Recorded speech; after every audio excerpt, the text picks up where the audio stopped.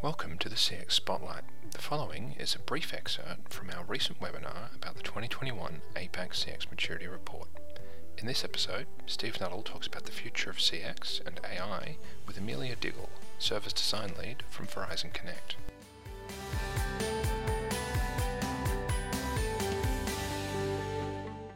Final poll question to the audience. Are you using AI as part of the CX strategy? Amelia, you guys using AI much? We are. I think we've got two types of AI use.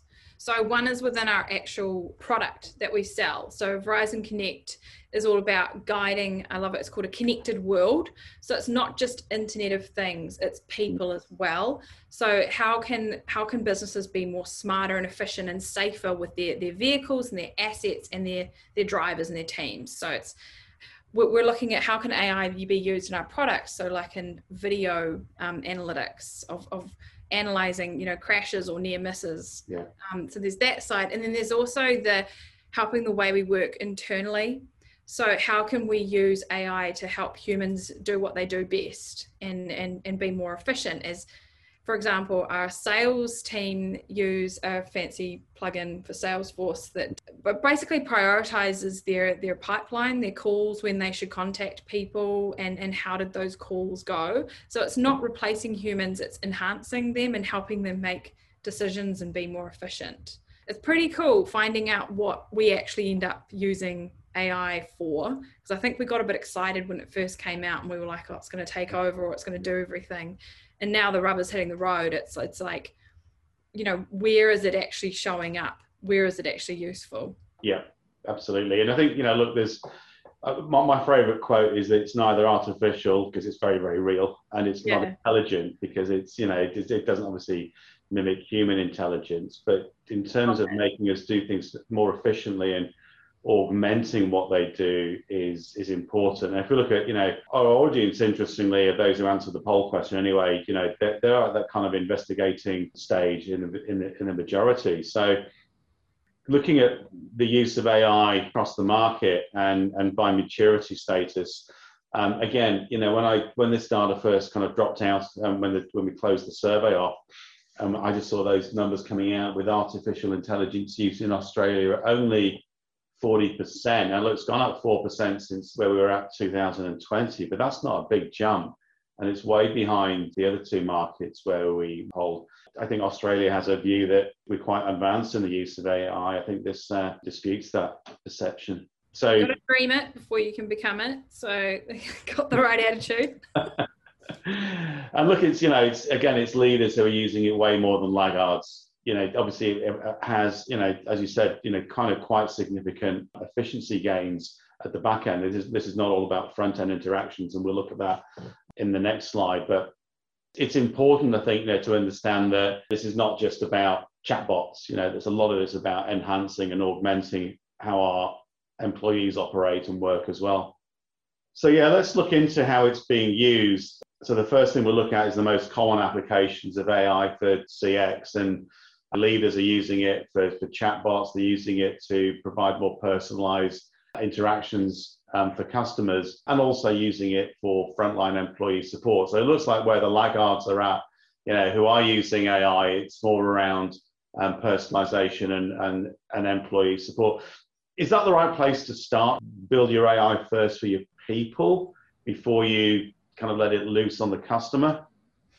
I think this sort of ties into that complex data measurement gap between the laggards and the leaders as well, because you want to understand where the opportunity areas are, and that's something you get from looking at your data. So I think it's probably more speaking to the gap in them maybe not knowing where's actually worth investing yet.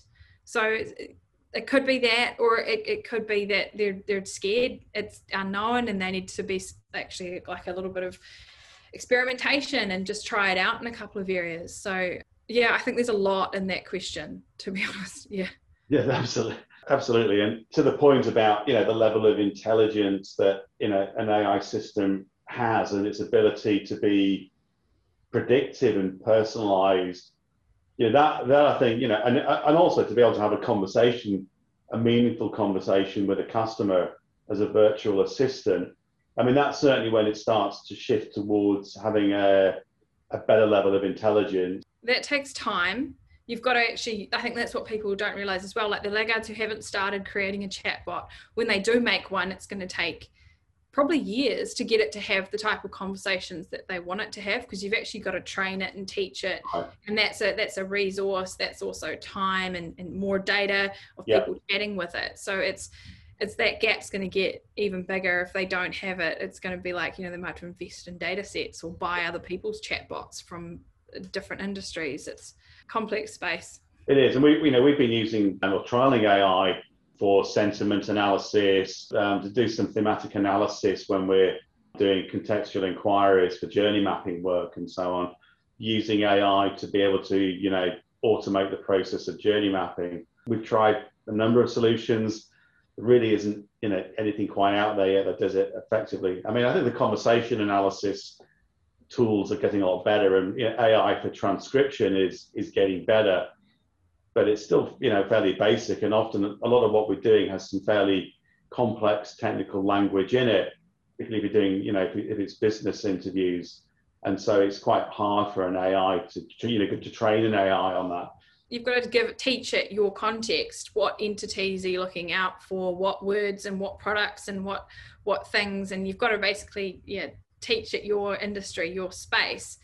So yeah, I think on the journey topic, that's really interesting, because we're starting to get a lot better at measuring our journeys. And I think the next phase of that is, once you've got that data and you've got that view of your end-to-end, is, how can you have the data telling you about your journey, telling you automated notifications, hey, teams focus on this, but here, this is where your most pain is. So I think that's the really exciting future of understanding your end-to-end, and then solving that data challenge and identifying where you can use the AI. So it's like a if you come up with a really good tool that automates some of that process for journey mapping, please share it. You too. Yeah. Now, look, obviously, in terms of, the experience between a laggard and a leader, in terms of how AI has impacted their organization, in terms of the outcomes. So in terms of, staff productivity, and to your point, Amit, about augmenting staff, again, real difference. Laggards are just, only 12% of laggards agree that AI enables staff to be more productive, and leaders seeing a lot better benefit there. And whether it's generally performed better than expected, again, leaders seem to be getting a much better result from that as well. You could deploy exactly the same AI for two separate organizations and get a very different outcome, I think, is probably what I'm kind of reading from that. Yeah, it's probably in that bucket of trust. Of do you trust your teams when they're not at home, and do you trust them to use these tools? Will they want to use these tools? It's a whole interrelated with your trust and your culture, I think. That one. So I think where it kind of leaves us, really, final slide is, if we kind of run through what are the 6 steps that you need to think in terms of how do I improve my CX performance. I mean, it really has to start at the top. Because, if you're approaching this and thinking that I still need to get the buy-in of the senior executive, the board, and so on, if they're not leading this, it's really hard to get any meaningful improvements. But once you've done that, you've got all for a bigger organization, you've got to deal with all of the different departmental silos. And it's not just the org chart. But it's, if you kind of did an org chart where customer data sits rather than where people sit, you'll see a lot of different data sets sitting in very different organizations, which that data can't be shared. So the silos, are multifaceted, and they need breaking down. And then, once you've done that, you really need to make sure that, you are then setting up correct feedback loops. And it's not just, running NPS scores and so on, but you need to integrate your customer and employee feedback together. You need to look at the two, not separately. You need to do the both. And they are both giving you a different lens on the same issue. And obviously that then allows you to really, drive really strong commercial KPIs. And we didn't really cover off the KPIs that are being used, but leaders are much more interested in customer lifetime value metrics and so on, and other commercial metrics that that are really kind of critical to measure. It's not just having KPIs in place, but it's having the right KPIs and the ones that you can actually act upon, and the ones that derive that show that commercial impact. Because if you're not getting the commercial impact, it's going to be very hard to demonstrate that you've got ROI. And the ROI ultimately has to be linking back to your bottom line as well. And if this is all vague and opaque, it's going to be, really hard to come back to the C-suite and say, can we have another further investment in our CX activities? But if you do it right, then it is a flywheel effect. It's rinse and repeat. So there we have it. I mean, it's very simple, isn't it?